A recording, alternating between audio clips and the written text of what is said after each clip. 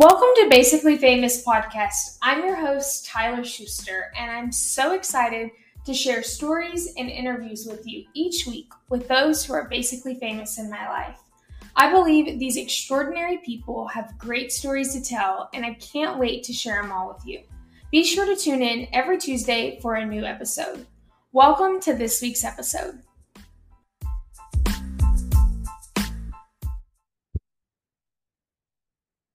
Hey friends, and welcome back to another episode of Basically Famous. I'm so excited. I rarely get to record in person, so this is also a treat for me. But I'm also honored to have Martha Hollida Garrett with me. And I met Martha when I moved to Fort Worth and started working at TSCRA and have quickly learned you are Miss Fort Worth, you are Miss Agriculture, and everybody knows you. I feel like everywhere I go, when I say I live in Fort Worth, the first question people ask me is, do you know Martha? So I'm honored to know you and excited to have you with me on the podcast today. So to kick things off, tell our listeners a little bit about yourself. Well, let's see. I grew up in Missouri in the Ozarks on a cow-calf operation. My dad was also in the auction business, farm sales and estate sales and sale barns. So that's my background, just, a farm in Missouri, ranch, whatever, mainly people call them farms there. So I grew up doing all those kinds of things. I went to the cattle side. My brother was way involved in rodeo and he loved the horse side of it. And so my dad was also a dealer for gooseneck cattle trailers out of Bryan. So all my life I'd been going to Bryan with him or by ourselves to get trailers. So I knew about Texas A&M from doing that. And that just seemed like the place to go to school for me. I was kind of wanting to move a little away from home, I thought. So I did 12 hours if you don't stop. And I got to A&M and just loved it and loved Texas. And here I am this many years later, still here and still loving it. And you're the biggest A&M fan of anybody I know. You are a devoted Aggie fan, even in the bad, the current. I'm definitely one of those that has battered Aggie syndrome, and I wait till next year it'll be better. Yes, but hey, basketball season has started. We can kind of get away from football. So, but yes, I do love my A&M roots. I loved my professors at A&M who were so instrumental in my life, and my roommates that are still my best friends, and a lot of associations. So yes, it was a great decision for me. Well, what kept you in agriculture? You obviously grew up in the industry, but now choosing to have a whole career centered around agriculture, what kept you? I never really considered anything else. When I went to A&M, I'd already decided I wanted to be in ag journalism, ag communications now. And I loved the beef business. I wasn't interested in crops. I wasn't interested in hogs or dairy. It was always the beef business. So the program at A&M, which was one of the draws, was that you had a lot of electives that you could tailor to your interest. And I lived at Clayburgh. My electives were all in animal science. So, and most people at A&M thought I was an animal science major because I was over in Clayburgh so much. So you graduated from A&M, and we just talked about you had one employer before you decided to go work for yourself. So talk about what you do current day. Okay. Well, the story on my first job was, like I said, my professors at A&M played a real role in my first job, and which led to my whole career. Dr. Hesby, Dr. Harold Franke, Frank Litterist, they were just, pillars in the community of A&M at the time. And they were so kind, but they were so helpful to me. And at A&M, they still do this today, the interns at the Houston Livestock Show. So I had interned every year for a week. In my senior year, I don't remember the specifics, but whoever was handling it said, hey, could you work 2 weeks at Houston? We're short somebody this week or that. And I was like, I don't know. Can I get back to you? Okay. So I ran into Dr. Hesby and I told him, and I said, I just don't know if I can miss 2 weeks of classes graduating in May. And I'll never forget this. He looked at me and he goes, Martha, you need a job way more than you need class at this time. Do it.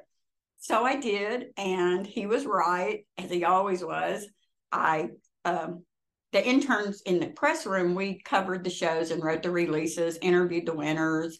That was the kind of the thing that we did then. Now they do all this videoing and all of that stuff, but that's what we did. So I got assigned to bring the show.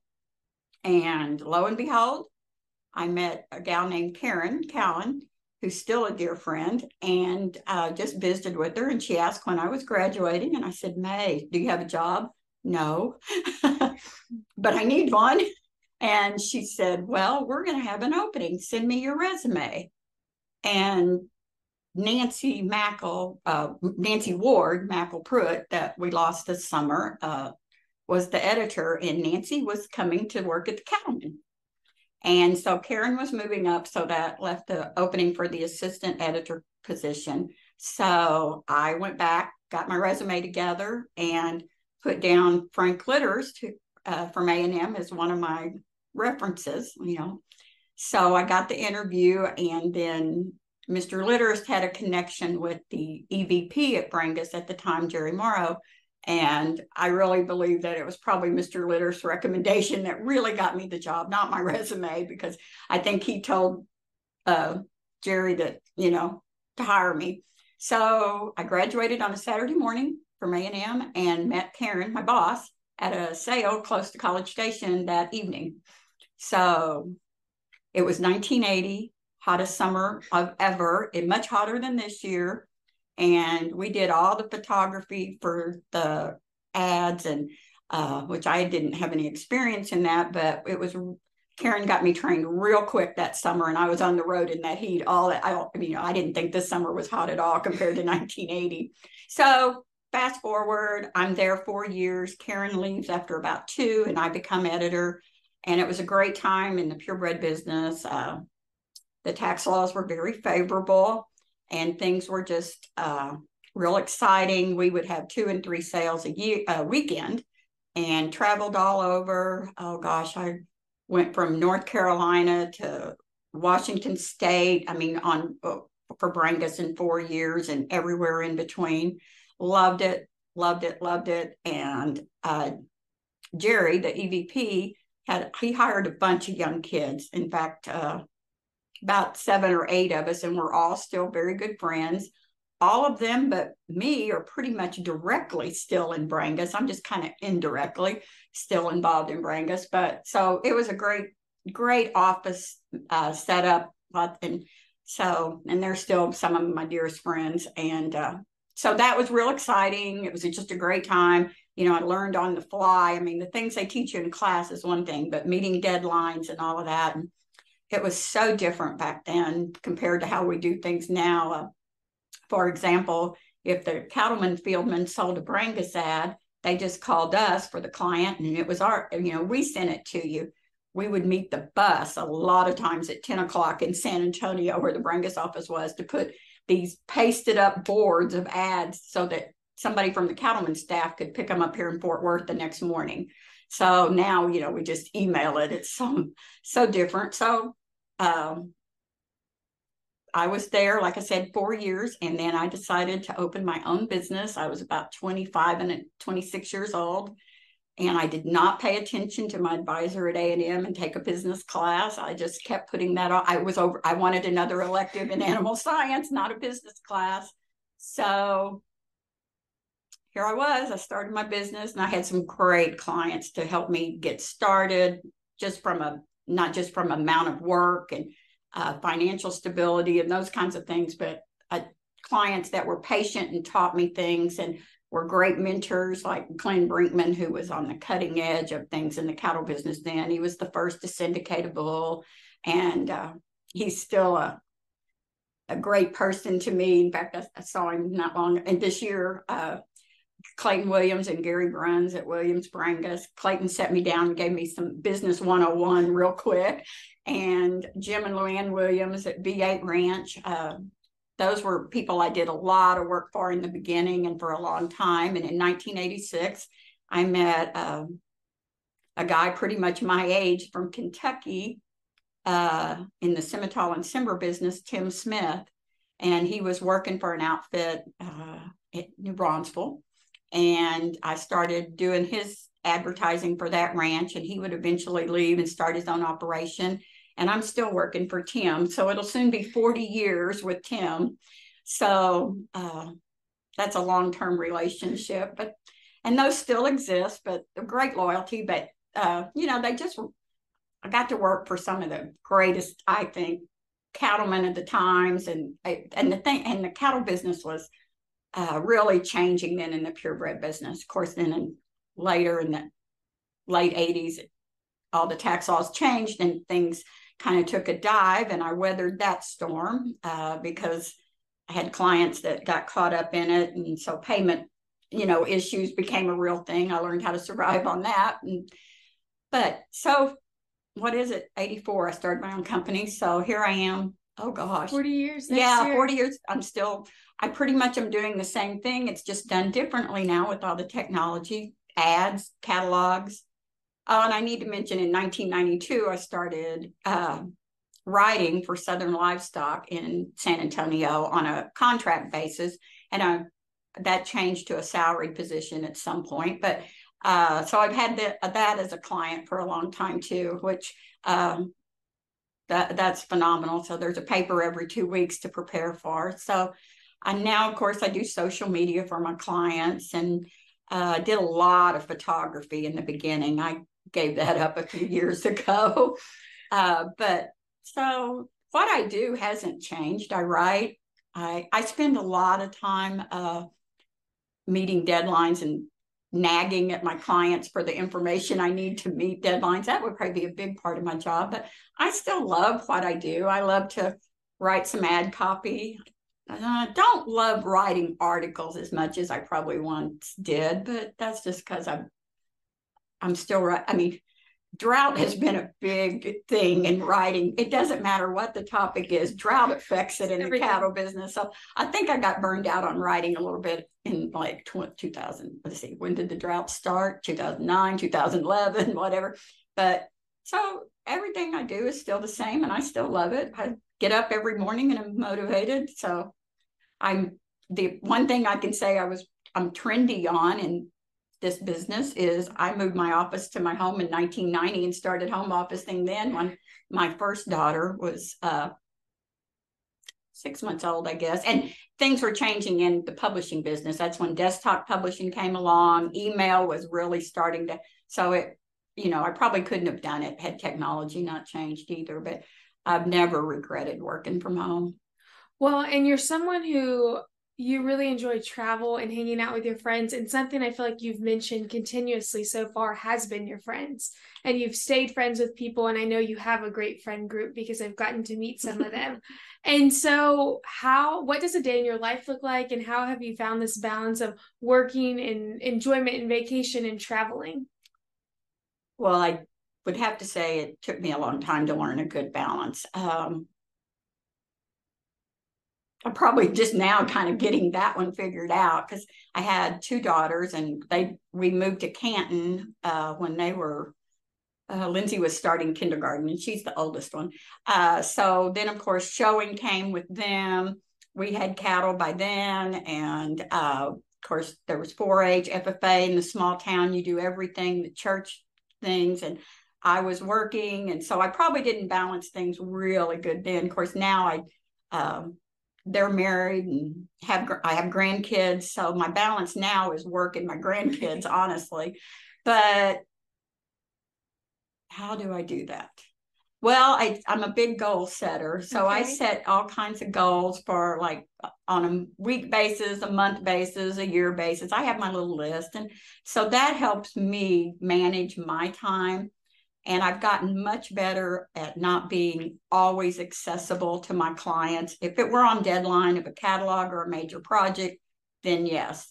Had a catalog that had to be at the printer today, and I started on it at 6 this morning, but that's because but I'm a morning person. My clients all know I'm a morning person and really don't mess with me after 8 o'clock at night. But I have gotten much better about, you don't have to answer that email. It's 8 o'clock. It can wait till morning. And I love the schedule of send for emails, because I get up early and I can have all these emails ready to shoot out at 7:30. But so that helps me, because I really have, I have my best hours at work. I'm a morning person. So up until about 2 o'clock, I'm gung ho and I'm going. And about 2 o'clock, you might find me over on Trinity Trails doing a 30 to 60-minute bike ride, because that's how I pick myself back up. And I can still get my emails and stuff. But so a typical day starts for me. Oh, I'm always in my office by 6:30 or 7. And in busy time, which is August and September for me, it might be earlier. So, but, you get up, and I love what I do. And I love the people I work for. After 40 years, you can eliminate the ones that you don't want to work for. I've gotten probably better about that too. But I really do have great clients down. That helps. And my clients have always, of course, it's the business. I work for families, and they understood my families, and when I had things I had to do with my girls, and now my grandkids. But so it's not something. Both of my girls work in corporate, so I get this kind of outside view of their corporate world. But it's so different from me, because so many of my clients over the years have just been like family. So I hauled my girls to to meetings, to shows with me, and everything. And so your clients also then became your kids' family. To some degree. And of course, showing everybody's a family when you're showing, and some of our best friends came out of that too. But it's been a great way to live. So you talked about goal setting. So what is a goal in 2023 that you accomplished? In 2023, I made it to the Smoky Mountains. I hadn't seen those. We lost the game at Tennessee, but I did get to see the Smoky Mountains. So that would have been one for this year. I have great friends, and I really try to make time that I see, and even some I don't see often. So I've gotten to see a couple of old friends that live in other states this year. So that one's important to me.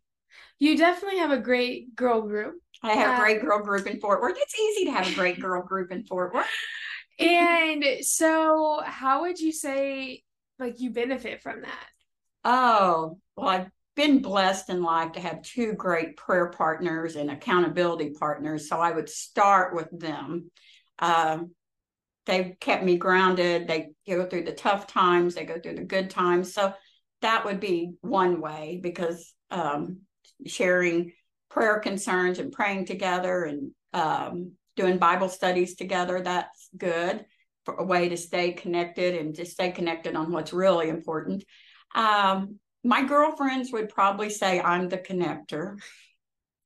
You're the glue that holds your group together. Yes, my college group, I think every time we've gotten together, I've been the one that says, we got to get together, we got to do this, we got to meet up. And I do that with my girlfriends. In fact, I just sent out a text to the ones that live here about something to do next week. And so I just enjoy them. I do have a great group of friends, but that keeps me going, I guess, in one sense, with activities and things like that. And I have one daughter and 3 grandkids that live in Hollida nearby. So I spend time, and then my other daughter and her husband live in Colorado and have one child. So my big goals for this year is how much I spend with my family, and my mom is still alive in Missouri, and my brother and his family live there. My mom's 87, and she's a ball of fire, and she's just an inspiration to me, because she walks 2 to 3 miles a day. She volunteers for everything, still rides her horse. So, spending time with her is important to me, and I always come away inspired and feel kind of like a lazy slug compared to my mom. I feel that way when I go home and I hang out with my mom too. And I'm involved in a lot of organizations, or my church is important to me. And I grew up with parents that were never consumers of anything that they were attended or participated in. They were always contributors. And I think that kind of rubbed off on me. I know it did. So if I'm going to be a member of something or be associated, I want to pull my own weight. I want to do my part.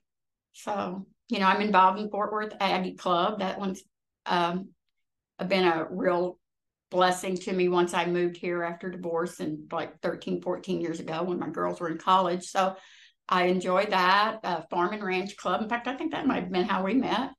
Of course, we go to church together. So, I've got things at my church I'm real committed to that are heartstring issues for me. So that helps, and that creates more, the more you're involved, or the more you're in a volunteer or organization, you just meet people and you find out you have things you enjoy together, you like together, and you find out, hey, some you don't mesh with too. I mean, but I was talking about the group at A&M.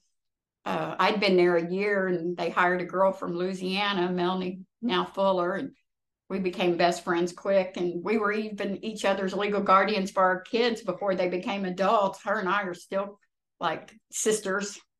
So, well, something you mentioned that I loved was you said you don't just want to be a consumer, you want to be a contributor. And I love that mindset, and I feel the exact same way. So that's probably one of the many reasons we are friends and we get along. But you also haven't mentioned Martha is really great about taking the young girls under her wing. Martha. And you have just been like super faithful and praying for us and the things going on in our life, and just being an inspiration to us. And so why did you decide you were going to take on the 24-year-old? I didn't decide. This goes back to one of my college roommates who, in fact, she's coming in a couple of weeks to visit. She lives in Oklahoma now, but her son was at A&M, and he got an internship in Fort Worth for the summer. So she calls me and she goes, hey, Graham's moving to Fort Worth. He's got to find a place to live. What would be your recommendations? Well, and from my own girls' experiences, I knew that those summer internships, sometimes they provide housing, sometimes they don't. You can't just, get an apartment for 3 months. They want longer leases. And I said, well, Graham can live with me. I've got 2 extra bedrooms. He could live here. Well, Graham lived with me that summer. And I think I've had somebody at some point every year living with me since. And all but 2 have been girls. And of course, the TSCRA interns have lived with me. Others have had I had a girl from Kansas one year that was our good friend Diane Johnson told her that she ought to see if this is my friend, see if you can live with her. So Taylor Matheny, that's at Hereford, she lived with me that summer. And the next summer she calls me, or, spring calls me. She goes, do you have a roommate for the summer? And I said, no, but I'd take one. Why? She says, well, a good friend of mine from K-State's going to intern with the Cutting Horse Association, and she needs a place to live. I said, okay, have her call me. What's her name? She goes, oh, it's Taylor too. I'm making this easy on you. So it's just kind of happened that the words kind of spread. And then I've had some that lived with me during the stock show. And then there's Kendra, who was in and out for about a year because of COVID. She graduated during COVID and found part-time work here. So I don't know. I just try to be accessible. I know that it was important who was in my girls' lives when they were doing those kinds of things. So that's kind of, and again, just because Graham needed a place for the summer, and I kind of realized this is a real need. Yeah. And they've all been ag kids that have lived with me, and in an ag position. So, that's. You just have welcome Matt at the door, and you mean it. And I feel like, have been really good at also supporting them after they've lived with you. I hate it when they do call me for advice, because I know they're probably really needing or desperate at that point. But when they do, I'll admit it does make me feel a little maybe I'm not so old and not relevant as I think I am when some of them reach back out to me. And I've kind of kept tabs on all of them. Well, I know they're all doing well and successful. well, I know for me, like after an intern leaves here, like I always say, like I'm your biggest fan now. Like I want to know what they're doing and where they're at, and like I want to see them succeed as well because you're a small part of their story as well. And occasionally, a couple of them have called and said, "Hey, I'm going to be back in Fort Worth for a week. I need to put," like one was when the NFR was here.